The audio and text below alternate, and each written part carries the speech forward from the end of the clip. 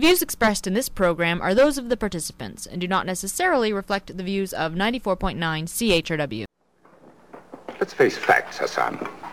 The Princess Shireen pretends to be here on a visit honoring the memory of her father, the great Sheikh Farid. But I know that the traitor Majid sent for her to assume leadership of the revolt against me. Yes, Excellency. That is why we must rid ourselves of the princess. But wisely, Hassan, wisely. Now consider this. Our good neighbor, Abdul the Bey of Daran, wants above all to marry the beautiful Shireen. I have given my consent, on condition that Abdul take her away to his own country, never to return. Where will Majid and his revolt be then? The revolt would wither and die without her presence. Go to the princess. Take Sarab with you. Tell her it is my wish, as ruler of the country, that she marry the Bey Abdul. Inform her, delicately of course, that her choice is marriage or death. Yes, Excellency.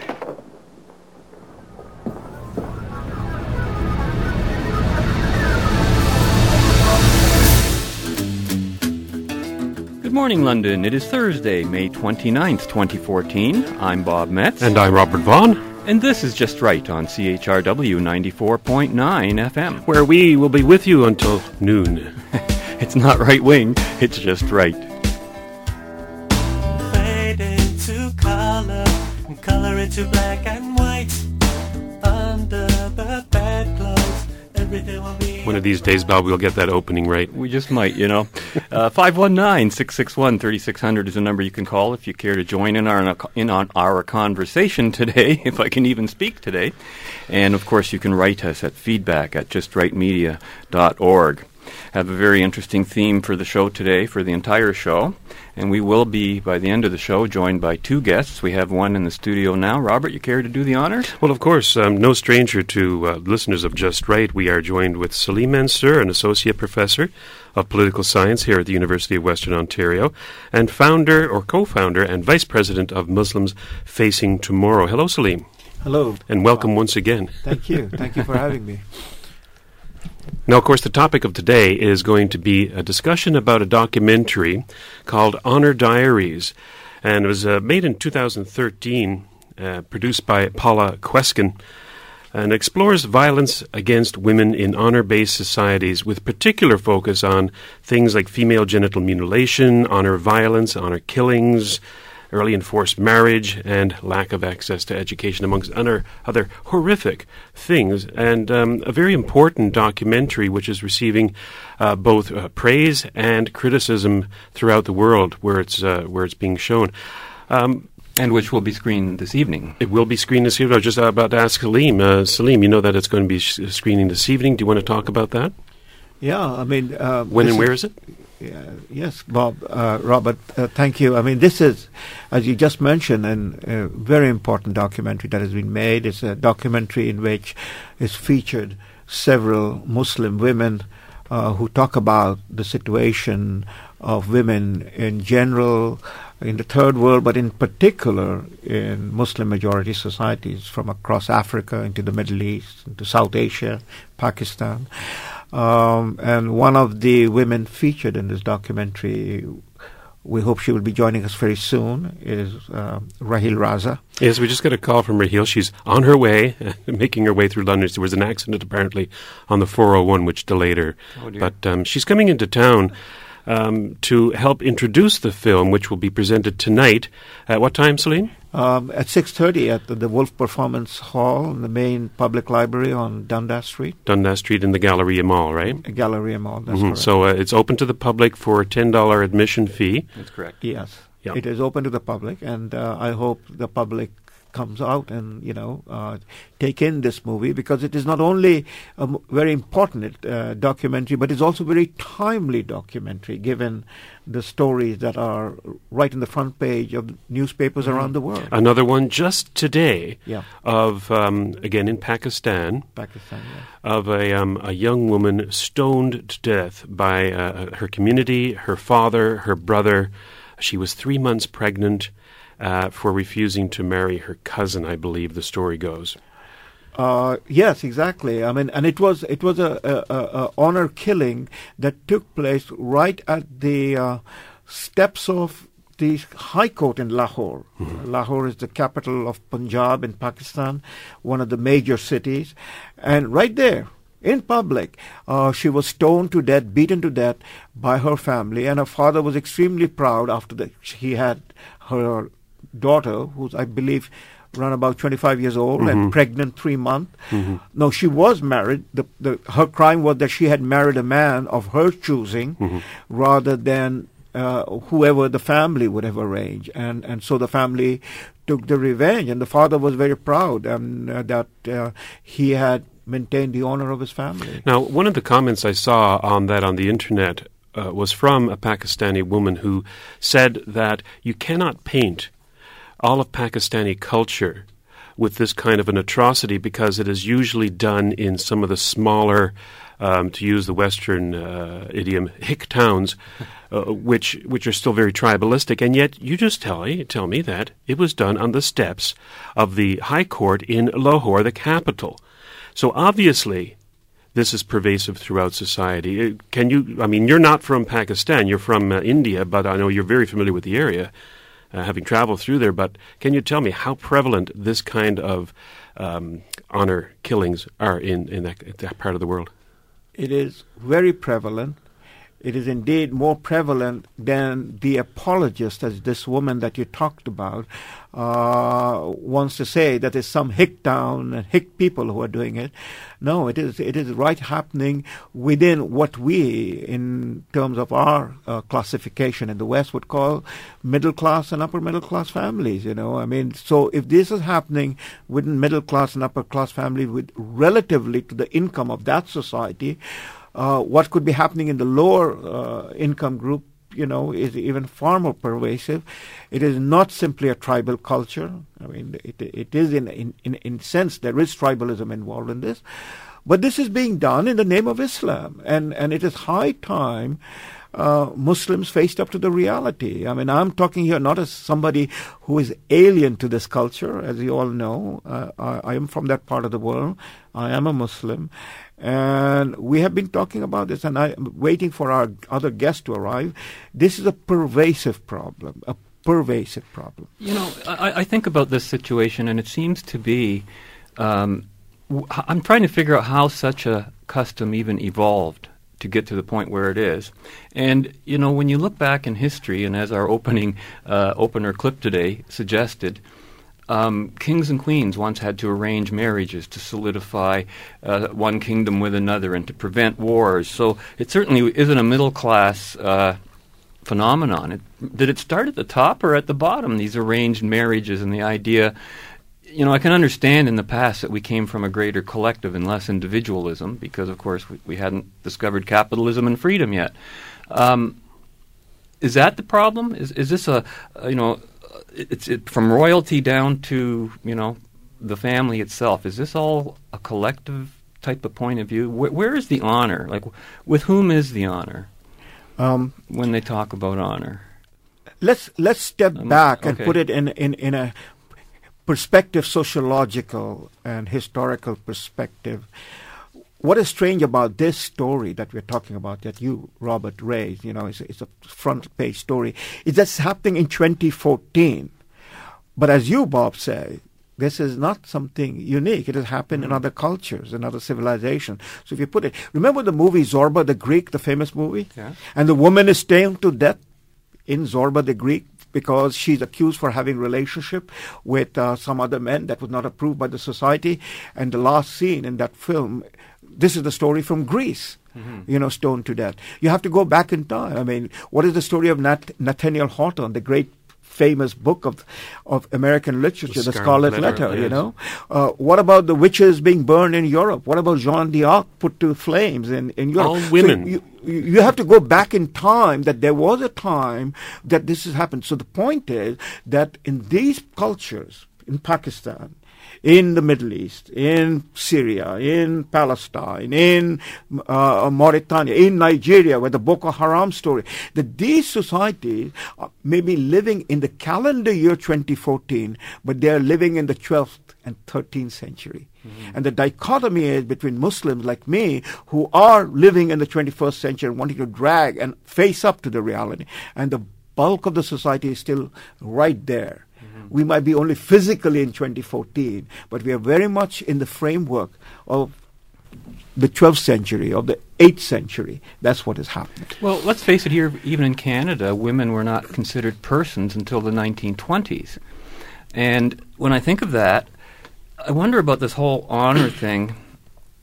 It seems to me that honor is to Eastern societies what perhaps morality has been to Western societies. Whenever you bring it up, it's a code relating to sexuality, essentially. Absolutely. And it's funny because when I think of the word morality, I don't think of sex first. It's just on a list of many things that should be subject to moral judgment. Right. But yet you talk to the average person about morality, that's the first subject that comes into mind. Is honor the same kind of concept? It is very much. I wish we could do some magic and bring Freud back to life, and talk about the psychology. I mean, after all, the most fundamental problem in any civilization, in fact, it is a human problem with which civilization have to contend right at its origin, is the relationship of sex. And woman is seen. The female sex is seen as a possession of the male sex, that he controls it. I mean, you were talking about Europe, Remember the story going back to the women were put into the belt, to protect chastity belt, yes. The chastity belt to protect their virginity and so on and so forth. Well, of course, we didn't have birth control back then. No, we didn't. But that's the point. Issue. It comes back to sex. It comes back to female. The women are the possession of the men, and the women have no independent choice. The Great Awakening in terms of this relationship, and this is again a very recent phenomenon, modern phenomena. Nothing of this is apologetic, right? We're trying to understand this, and the psychological term, sociological term, is as you exactly pointed out.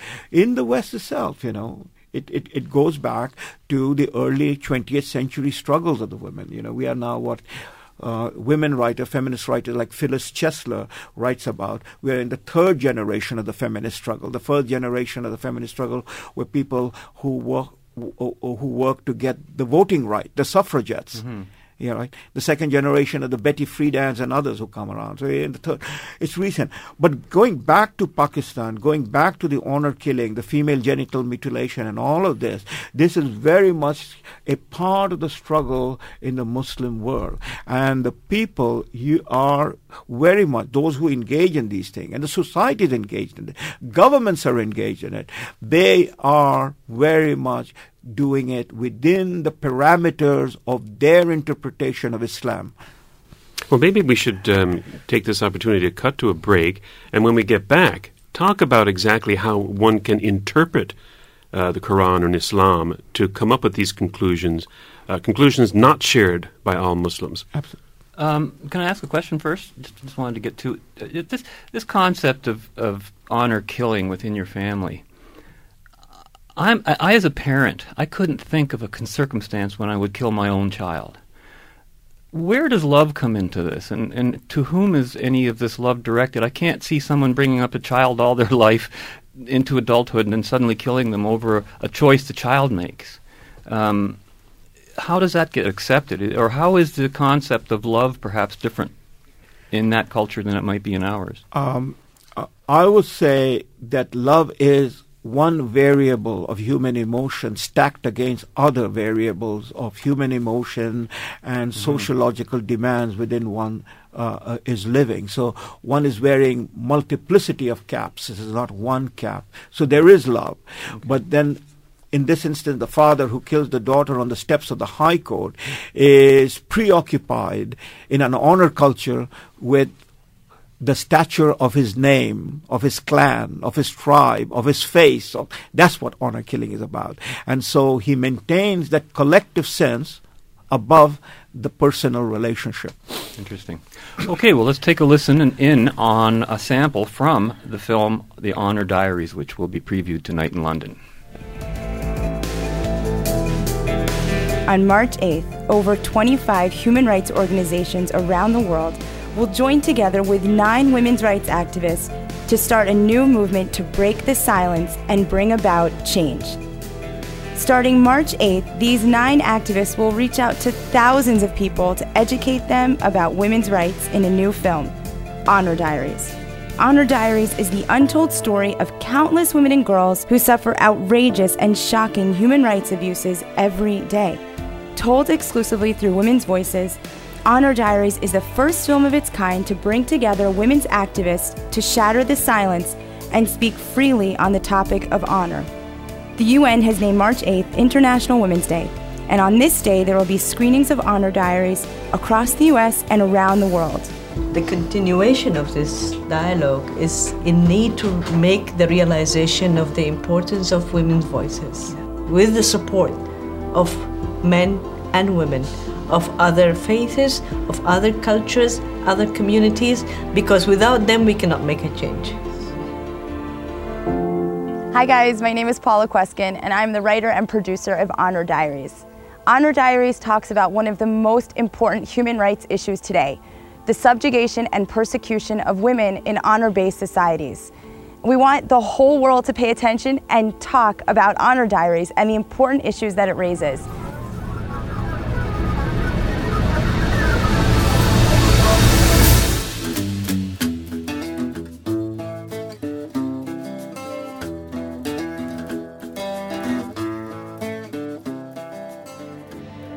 A mother and father accused of dousing their teenage daughter in acid. Her crime, looking at a boy. She turned to look at him. I told her before not to do that. I started beating her. Then her mother brought the acid. It was her destiny to die this way. I don't think people are aware of just how prevalent it is, and that it is happening in the United States, that it's increasing here, and that it's not such a fluke when it does happen. Her parents beat her after seeing her with a boy. Police are saying the teen was abused because she didn't want to go through with an arranged marriage. Georgia police say he strangled his daughter to protect his family's honor. Muzammil Hassan is accused of beheading his wife after she filed for divorce. And allegedly run down by her own father for becoming too westernized. There was a case in Texas of Sarah and Amina Saeed who were murdered by their father, but what we found out afterward is that they had been regularly abused, they had been sexually abused, that they went to school with bruises, and normally a teacher or a counselor has the responsibility to report that to the state, and the child should be removed from the home. But these girls went to school every day with obvious signs of abuse. That, I have to say, is a practice that is happening all the time up and down the UK, where girls are presenting not believed, or people thinking, don't lift up the hijab, don't want to check the bruises. And she's actually saying, I told them the bruises were there, but they wanted to be careful. Welcome back. We're pleased to have in the studio now our second guest, Raheel Raza, who is a co-founder and president of Muslims Facing Tomorrow, journalist, author, public speaker, media consultant, anti-racism activist, and interfaith discussion leader. Welcome, Raheel. Thank you. Hope you had a pleasant journey on the 401 to get here. I understand there was an accident. There was a huge 5-car and truck-involved accident on the 401 just out of Toronto. Well, I'm glad you made it here. Thank you. We were talking with Salim about how an interpretation of Islam is taken two ways. One, in this reprehensible barbarity that we see of Muslim men treating their women, and of course, the second, more religious, spiritual aspect of Islam. Do you want to comment on that? How that interpretation can be so disastrously go one way or another? Yes, absolutely, and thank you for that excellent question. I think this is what Muslims are facing and suffering from right now, this idea that they believe they have the freedom to interpret Islam in a very violent way, and of course there are those of us who look upon this as our spiritual journey and who are able to interpret it in a much more spiritual, softer, gentler way, and I would say that is the Islam that I grew up with. But I have seen it totally take a different turn. And we talk about this very often. You know, I grew up in Pakistan. Today, Pakistan is a country where there are approximately 1,000 honor killings every year. And that is horrific. when I was growing up, I had never even heard the word honor killings or female genital mutilation, some of the issues that we have talked about in the documentary Honor Diaries. But it is a reality. Just 2 days ago, a young woman was stoned to death in front of the public, in front of the court, and in front of police officers. So it's horrific that people stand by and let this happen because they believe that this is somehow justified by the faith. And I think that we Muslims have a very hard question that we have to ask ourselves is, how did we let this happen, and what are we going to do to rectify this? Well, it's interesting that you bring that up. We actually did already mention that just a few minutes ago, that one particular case. And the criticism from some Muslims on the internet was that, these are just small communities that this happens. It doesn't happen in the broader Pakistan society. It's a very popular, it's a very modern society where women have rights. But Salim was telling us this happened on the courts of the High Court in Lahore. Now, your opinion, we've already heard Salim's, your opinion on the prevalence of these attitudes in modern society in the Muslim world? Well, we're looking at two things, and if we just take the example of Pakistan, it's deflection by people who say that it is not happening in larger society, because all we have to do is look at the statistics for the last 10 years, and there has been an increase in general violence against women, and specifically in honor killings. Now, the issues that are worth discussing is not that this is happening, but of course, it's horrific that this is happening. We have to speak out. But what accountability there is. So there are, people are not prosecuted. There are certain aspects of Sharia law under which the perpetrator of such a crime can actually get away with it. A man who murders his daughter for the sake of his honor is sometimes even celebrated in places, in villages. So it's very naive of us to say that this is only happening in tribal areas, or this is only happening in some communities. It is actually increasing, and it is happening more and more in the urban areas, and it is something that we need to be very cognizant of, because one of the reasons that these abuses are allowed to fester and grow is because people don't speak out enough. You just mentioned the word honor and men celebrating it. Are we really talking about honor, or are we talking about something more akin to what we might call macho, like a macho thing? Is this really something between men and men, this kind of honor we're talking about, or with women just being the incidental, or is it, it's not about women per se. This honor is between men. I'm not sure am I asking that question right? If you know what I mean? I understand what you're saying, but in this particular case, I would say it is very much against women.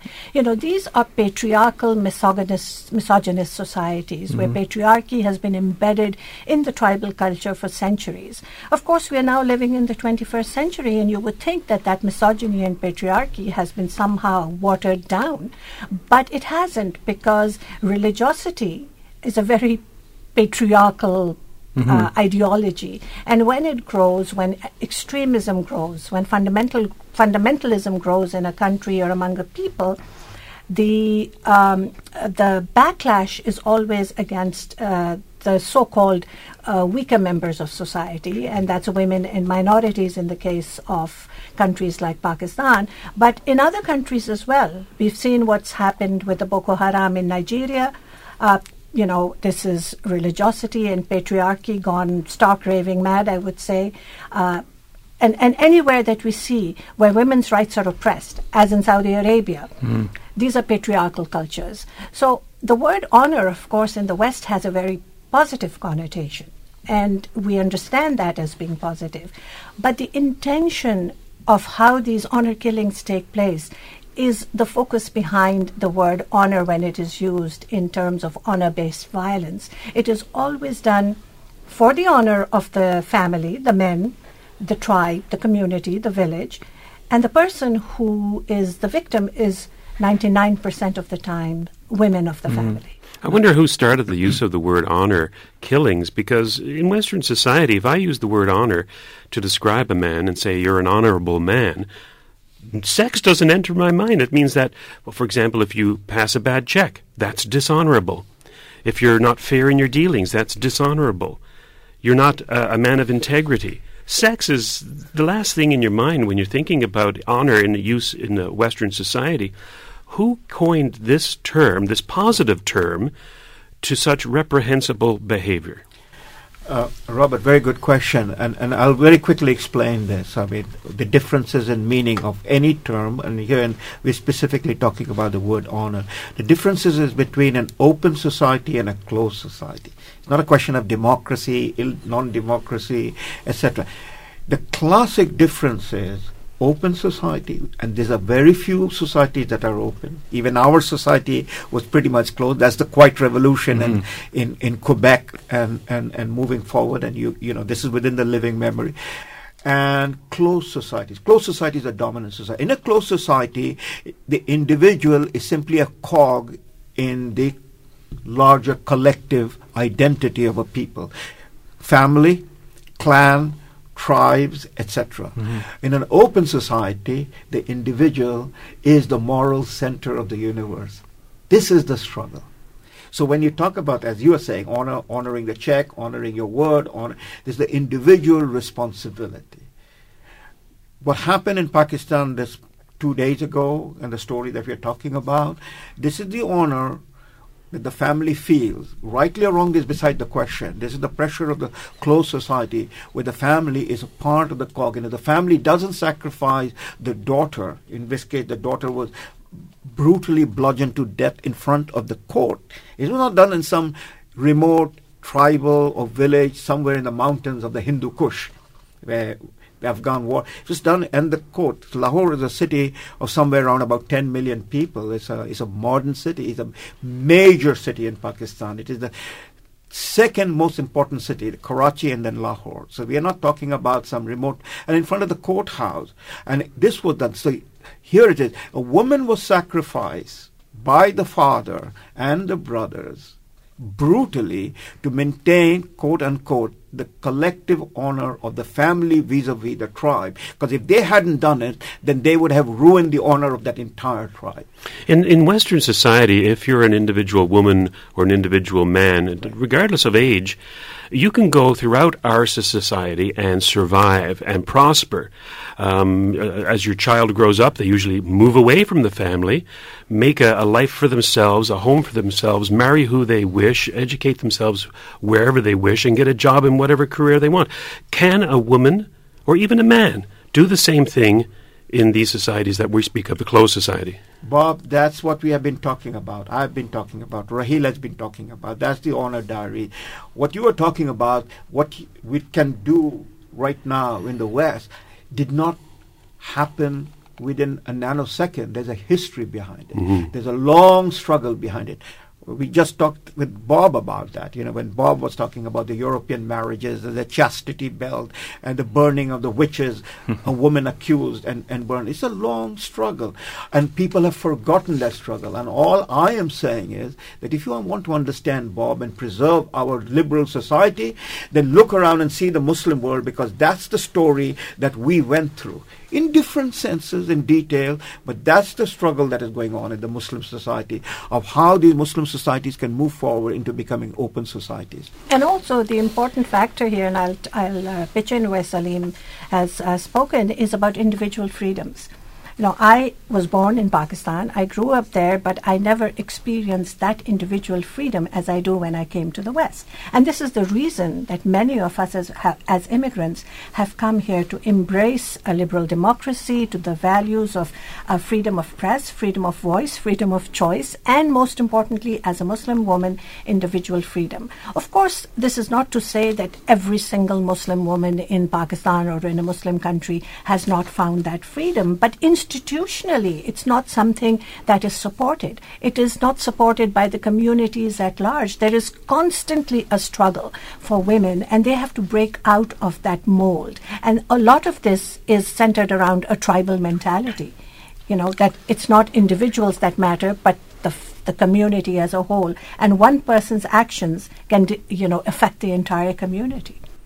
I just quickly, since we're talking about Pakistan, remind you that Benazir Bhutto was killed, apart from every other reason, because she's a woman. Yes, that's right. Yes, indeed.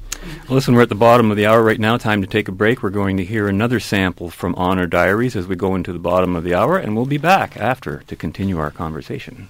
We shy away from criticizing anything that's different because we don't want to be seen as the type of people who would restrict people's expression. You know, and I think that that's very, very well motivated. Why is it that everybody is afraid to say that Muslim women are deprived of their humanity? Because people are, slapped with these labels of being an Islamophobe, and people don't want to speak out. And when you do dissent, you are threatened, you are bullied, you are intimidated, and that's happening here in the United States. My mother, when I started the organization, the first thing out of her mouth, she said, "You're going to get killed." I've had fatwas, I've had death threats, I get hate mail. The threats to rape you, burn your face with acid. I'm afraid all the time. But that doesn't mean you can't also be courageous. It's very, very easy to break a twig or a stick. But when you bundle them together, you can't break that. By us coming together, showing a united front, I'm sure we can defeat this.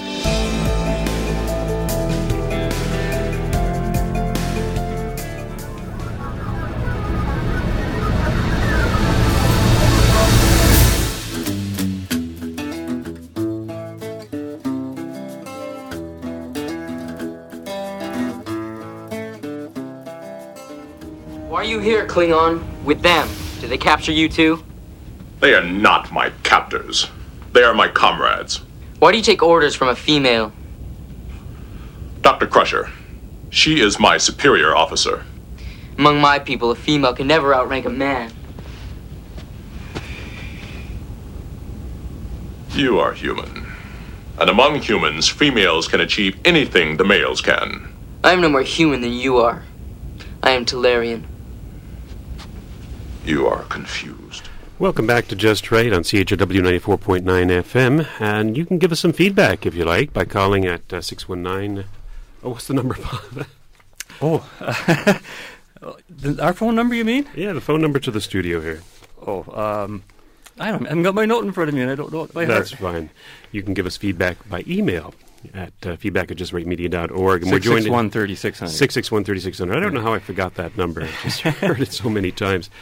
We're joined in studio by two distinguished guests, Salim Mansour, a frequent guest on the show, and Raheel Raza as well. And they're here. We're talking about Honor Diaries, which is going to be presented tonight at the Wolf Auditorium at the Main Library in the Galleria Mall at 6:30 p.m., open to the public, $10 admission. And we hope that that you'll come out and watch this important documentary about the treatment of women in mostly Muslim societies, or as Salim would say, the closed society. Now, I understand, both Salim and Raheel, that this documentary has not been received well in some quarters. Who would like to tackle that particular issue?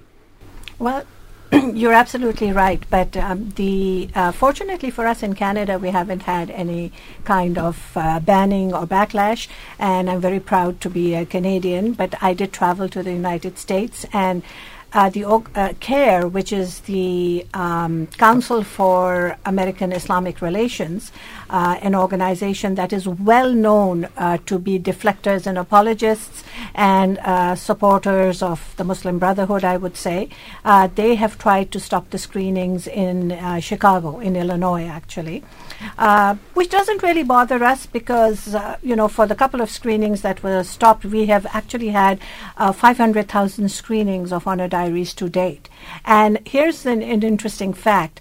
There is an Arabic Facebook page for Honor Diaries, and it has had over 100,000 likes. What I found ironical that in America, which is the cradle of freedom, where the Constitution speaks about the freedom of speech and freedom of voice, in a country like that, a university that is Brandeis University caved into pressure by the Islamist organizations and rescinded Ayaan Hirsi Ali's honorary doctorate. Mm-hmm. However, 2 weeks after that, a group of students actually arranged a screening of Honor Diaries, and I did go there, and I spoke there, and I expressed my dismay at the fact that in the heart of the world's largest democracy, we see this kind of hostage-taking place. And I'm sure Salim has something to add. No, I was sharing with Raheel the point that she's making. The great irony here at the beginning of the 21st century, at the cradle of the great experimentation, the Jeffersonian democracy, life, liberty, and pursuit of happiness, the Constitution, the First Amendment, the protection of freedom of speech, etc., and the people, that is, the institution charged with the responsibility of defending these constitutional rights have buckled under the pressure of people who want the closed society to be replicated in this open society. And I question that. People ask me, why would an organization like CARE be so negative? Now, here's two interesting points. That they had not seen the documentary before they started slamming it. So this is the usual knee-jerk reaction. Yeah. You take Salman Rushdie, Ayaan Hirsi Ali, all of this. They never read the books, but it's always, let's burn them before we can read them. It's this knee-jerk reaction. But in this particular case, this is a documentary that people who are not Muslim have looked at it and said, wow, Muslim women speaking out about atrocities in the Muslim world. Here are activists, educated women taking action. So a very pro-Muslim film in many ways, showing the energy and the activism. But these organizations that are trying to ban the screening of this film obviously don't want these women's rights issues to come to the forefront. Otherwise, they would have made a documentary about these issues. They're not new. The issues that are highlighted in Honor Diaries are something that has been festering under the surface for a long time, which is why it has come to this. Where are our feminists here in Western society? Why aren't they standing up when they see members of CARE or the Muslim Brotherhood or other Muslim organizations wanting to censor or ban or stop the showing of this documentary? Why aren't Western feminists, non-Muslim feminists, up in arms saying, hold on a minute, this is a movie about the mistreatment of women and girls. How dare you try to prevent society from seeing it? Where are these feminists? Well, this is political correctness gone wrong. Absolutely. And I'm sure Salim will speak about the whole idea, the multiculturalism gone wrong. But the fact is that this has been my question as well. Where were these women lobbying in the streets when the girls were abducted in Nigeria? Is it that we have a form of subtle racism here, that they were African, so we don't speak out? My point to everyone always is, starting from Boko Haram to Honor Diaries, these women could be our sisters, our daughters. They are women, and we need to be in solidarity with each other. We need the support of the feminist groups, but they have a very hands-off approach. And this is very troubling in many, many ways.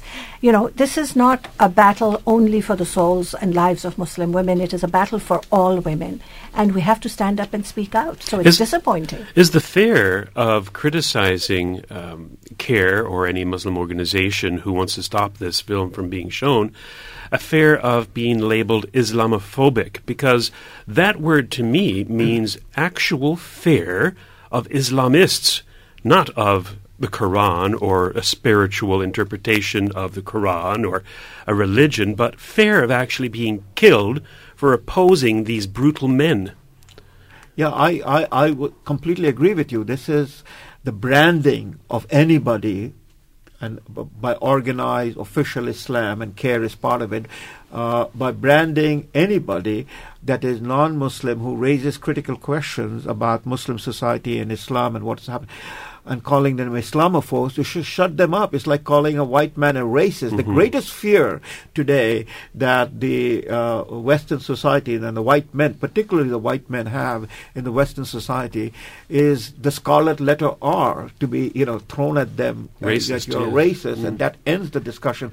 But if I may take 60 seconds and go back to the question about the feminists in the Western world, my sense, and there are many feminist writers who are writing about this. Phyllis Chesler have already mentioned one name. They are struggling with this issue, and now we can look back at the 50-year history, and part of the problem, I would suggest for your listeners to ponder about this, is back again. The feminist movement talked about gender in a closed society sense, that is a collectivist sense, not as the next step. It is about women as also being individuals, you know. The gender is accidental. I didn't choose my gender. That's the life, liberty, and pursuit of happiness. That's simply what happened to be in the roulette table of the distribution of our chromosome, that I turned out to be a man and Raheel turned out to be a woman. Because the fundamental reality is our humanity. And the feminists in North America have lost that sense, you know. So they are identifying as gender, and there comes the question. This is a third world oppression. This has been, you know, colonialism. This has been imperialism. And we cannot talk about them, you know, because, you know, we are white, you know, and they are colored people, and they have and they have abandoned their identity. And the whole irony of Ayaan Hirsi Ali, who was in this sense abused. Here is a woman.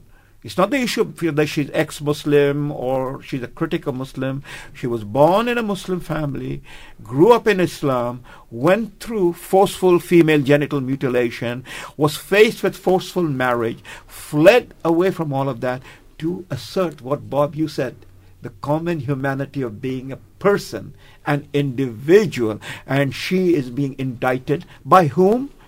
By a white man who converted to Islam, Ibrahim Hooper, who is now saying that this black woman from Somalia who has been tormented and abused is threatening him and Islam in North America. See the role reversal. I mean, these are fabulous studies, sociological and anthropological study about what's happening. Ibrahim Hooper is a white American who is one of the leaders of CARE, charging and condemning Ayaan Hirsi Ali and the women like Raheel for being Islamophobe.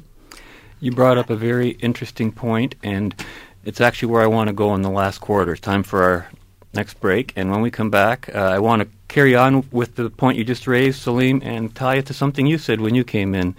Raheel will be back right after this. Alfred, it's unbelievable. I helped her pack, darling, and she doesn't even own a pair of stockings. And he keeps her running around the house in some flimsy Arabian night thing, you know, so she can't even go out. She's practically a prisoner. Do you know what this means? What? I'm going to have to do a whole new profile chart on her. But what about that poor girl upstairs? Yes, we must do something keeping her in slavery. That's the classic Zimmerman pattern. A frustrated, infantile, sadistic... Alfred, this isn't a lecture. This is real life. I'm sorry, my dear. Well, what are we going to do? I'm going to have a little talk with Major Nelson. Yes? Oh, good evening, Dr. Bellows. Is it?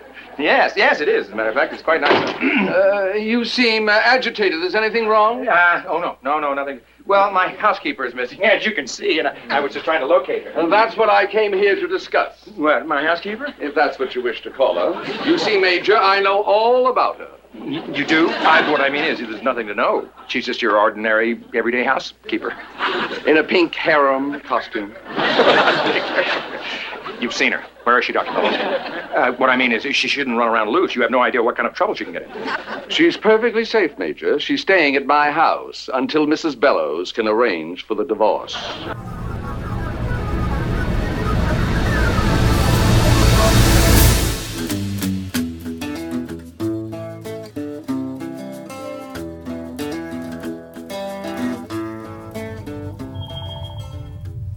If you've found this recording, it means I have failed.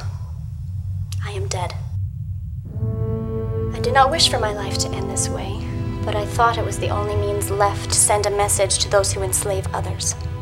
My death will mean nothing, but perhaps Zamenhof's death will light a fire in my people and their allies, those who witness inhumanity and do not act.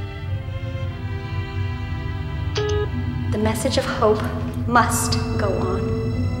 It must reach Orion. Thousands of young Orion girls are longing, desperate to live free, to dream, to fly. It is obvious I will not be the one to carry that message, though I pray another will. If we remain silent to the cruelties that surround us, we will lose a part of ourselves. The part that feels, that stands up for injustice, the part that loves. May this not be the end, but a beginning. Freedom at all costs. Those are extremely powerful words from Star Trek that we reviewed a while ago, Robert? Yes. Star Trek Continues, the episode Lolani. Yeah. We must have played about a good 40 minutes out of that thing by now. Isn't it interesting that a brand new episode should so focus itself on the subject of slavery and of the way women are being subjected? You were saying when you came in, Raheel, that you said you grew up and you had never heard of an honor killing of any sort. So that speaks counter to what maybe we were saying earlier, Salim, in terms of it being more of a tradition. It seems to be a growing trend. And even in the synopsis of Honor Diaries, it's pointing out that there's this growing trend of honor crimes in Western societies, which again speaks to what you just said, Salim, how it's the white Westerner who's taking on Islam and being offended by the older school of thought, if you want to put it that way. Is this really an old trend we're looking at, or is it something new that's coming upon us? I'm almost beginning to think it's something more new than old. And what has changed? Well, I believe that honor killings did exist. In fact, they were there pre-Islam as well. These were tribal societies, and all they knew was, how to save the honor of the tribe by even sacrificing human lives. And then, as we presume that we are growing into modernity, a lot of this was sort of kept quiet or maybe not talked about it. But as I said, when I was growing up as a child in Pakistan, maybe it was happening in the villages and tribes, so we never heard about it in the cities. Mm-hmm. I mean, today it's common practice in the cities, and what is terrifying is the silence. It is the lack of accountability. It is the lack of punishment. And in many Muslim countries, in Jordan, for example, the penal code of Jordan actually says, it documents that if a man kills a family member for the sake of honor, he will not be prosecuted. And then there are certain aspects of Sharia under which the family can forgive the person who has killed their daughter. So all this is becoming, in a way, new. It is coming back, and it is coming back to stay because not enough people are speaking out about it. Is there some kind of consequence for failing to carry out an honor killing when it's expected? Yes, many times the women of the family, the mothers, for example, people ask me this question, how can a mother take part in killing her own child? And it's a very important question. But they are subjugated and they are held accountable for the honor of that whole family, and sometimes they're silenced and they're forced to watch, or they're forced to be part of it, and of course they're terrified because they see this happening and it could be them next. Mm-hmm. So they watch, and we look at the Shafia case that took place right here in Canada, in Kingston. The mother was part of that entire process, that entire tragedy. Mm-hmm. And it's horrifying to imagine that a mother would stand by or actually even participate in the killing of her own children. So this has become part of the society in a way that people are not standing up and saying this is wrong. It's just as simple as standing up and saying this is wrong, this is inhuman, and it should not happen. Now, but are you talking about the same society? So certainly within the society, maybe they don't think it's wrong, and so you're expecting the society outside that society to everyone. This is a human rights issue. Well, I think that speaks to the whole purpose of Honor Diaries and what you want to accomplish with it. Absolutely. And I know we haven't got a lot of time left, so I'm sure you want to get... I want to mention that for the critics of Honor Diaries, that this is not a documentary about religion or culture or color or creed. It's a documentary about human rights. And if we care about human rights, we want to ensure that the human rights of more than 50% of our population are protected.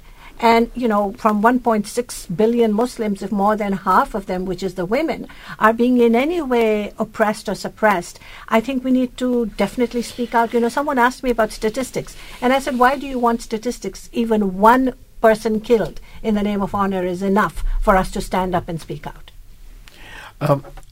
I'll give you a famous story. We don't have much time, but the story captures the whole dimension of this problem. In the Hindu society in India, this is the ancient custom where the widow would be thrown into the funeral pyre of her husband. It was called sati.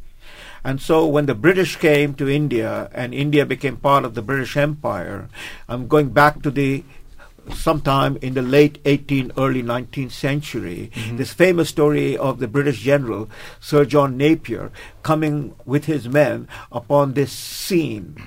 Imagine the scene, and he confronts the scene where the funeral pyre has been set up for the man who's dead, and because cremation, that's the Hindu way of burial, cremation, and the woman is going to be thrown in that, and the woman is standing to be thrown into the funeral fire, and he asks, what is happening? And he said, well, the woman will be, this is sati, this is happening. So what's going to happen? She will be thrown into the funeral pyre. So who's going to throw it? All the men are around there, and the priest.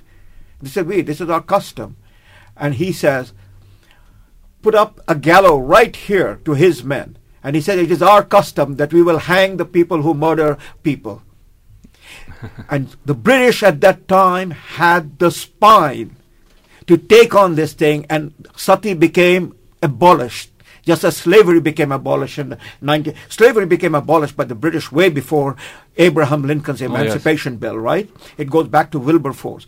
Sati in India became abolished, by that one action that captures the whole struggle. Well, Britain today is succumbing to honor killing. America is succumbing to honor killing. That is, the Western world, the open societies are becoming closed society in their identity politics. To sum it all up, the identity of the mother who sacrifices her woman, that is a child, to honor killing is not simply a mother. Her entire identity is bound up with the family and the clan. You bring up a point, the role of the woman in all of this, because I remember in reading in Ayaan Hirsi Ali's book, one of her books, that she talked about anticipating her circumcision as a rite passage into womanhood, and she was actually looking forward to it. Now, whether or not she enjoyed it or not, that's another matter. And also we hear about when a husband is about to punish his daughter by throwing acid on her for not obeying him. It is often the case that the woman, the mother, goes and brings the acid, and she's the one who participates willingly, or at least I would assume willingly, maybe it's a Stockholm Syndrome type of thing, but willingly, in this kind of so-called honor. So what is the role of the woman in Muslim societies in the perpetuation of this kind of barbarity?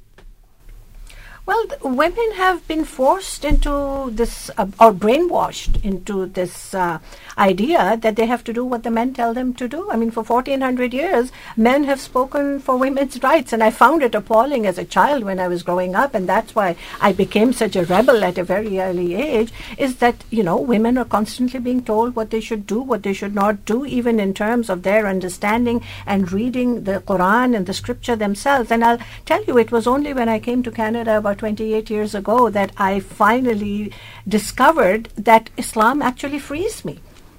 Not the kind of Islam that is being practiced today, but, the Islam of the Prophet Muhammad, who was a feminist, who was sent a proposal of marriage by the woman who was older than him and who he worked for. And I think that there can be nothing more liberating than that. So essentially, I realized that at that time, Islam came to take women out of the darkness. They used to bury newborn girls alive pre-Islam. And I think that metaphorically, they're doing that again now. These are patriarchal societies where women are not given that individual freedom that we were talking about to understand and implement the faith or, secular values or whatever it is that brings them, tells them that they're equal in the eyes of the Creator. And so they're always considered second-class citizens. They think that they don't have the rights to speak out, and therefore they don't. I would encourage all of our listeners to attend tonight at 6:30 at the Wolf Auditorium, the Central Library on Dundas Street. It's in the Galleria Mall, for a showing of Honor Diaries. Raheel, I know that you're going to be there. Salim, you're going to be there as well. I'll be there, and your audience might want to know, Raheel will be there after the screening for a public Q&A. And also Paul McKeever, leader of the Freedom Party, is going to be talking at that as well. Yeah. I'll be there filming some of the speeches. So I encourage everybody to come out and see the Honor Diaries, or simply Honor Diaries. And other than watching Honor Diaries, which is an informative documentary, is there anything else that we here in Western society can do? Just briefly, Raheel, to help bring light to this disgusting behavior?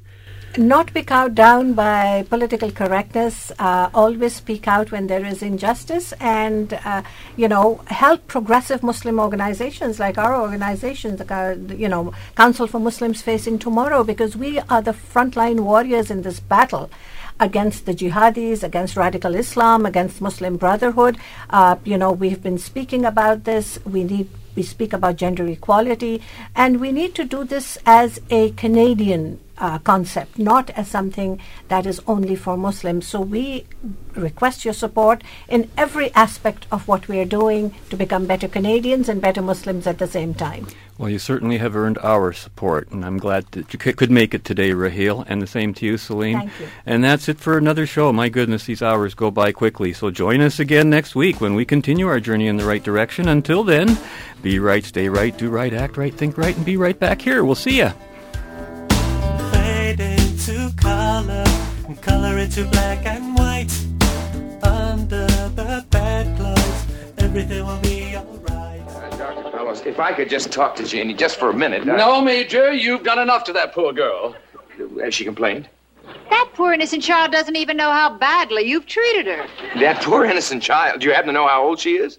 No, how old is she? Well, her age has nothing to do with it. You're not ready for marriage, Major Nelson. I know I'm not. I never said I was, sir. Do you know what you are ready for, Major? No, sir. In-depth analysis. Starting tomorrow morning, 9 o'clock, my office. Sir, I don't need in-depth analysis. All I need is... A whip and chain. I'll handle this, Amanda. You should be arrested. Good night, Major. Good night, sir, Mrs. Bell. It shatters the imagination to think what some women will put up with. Yes.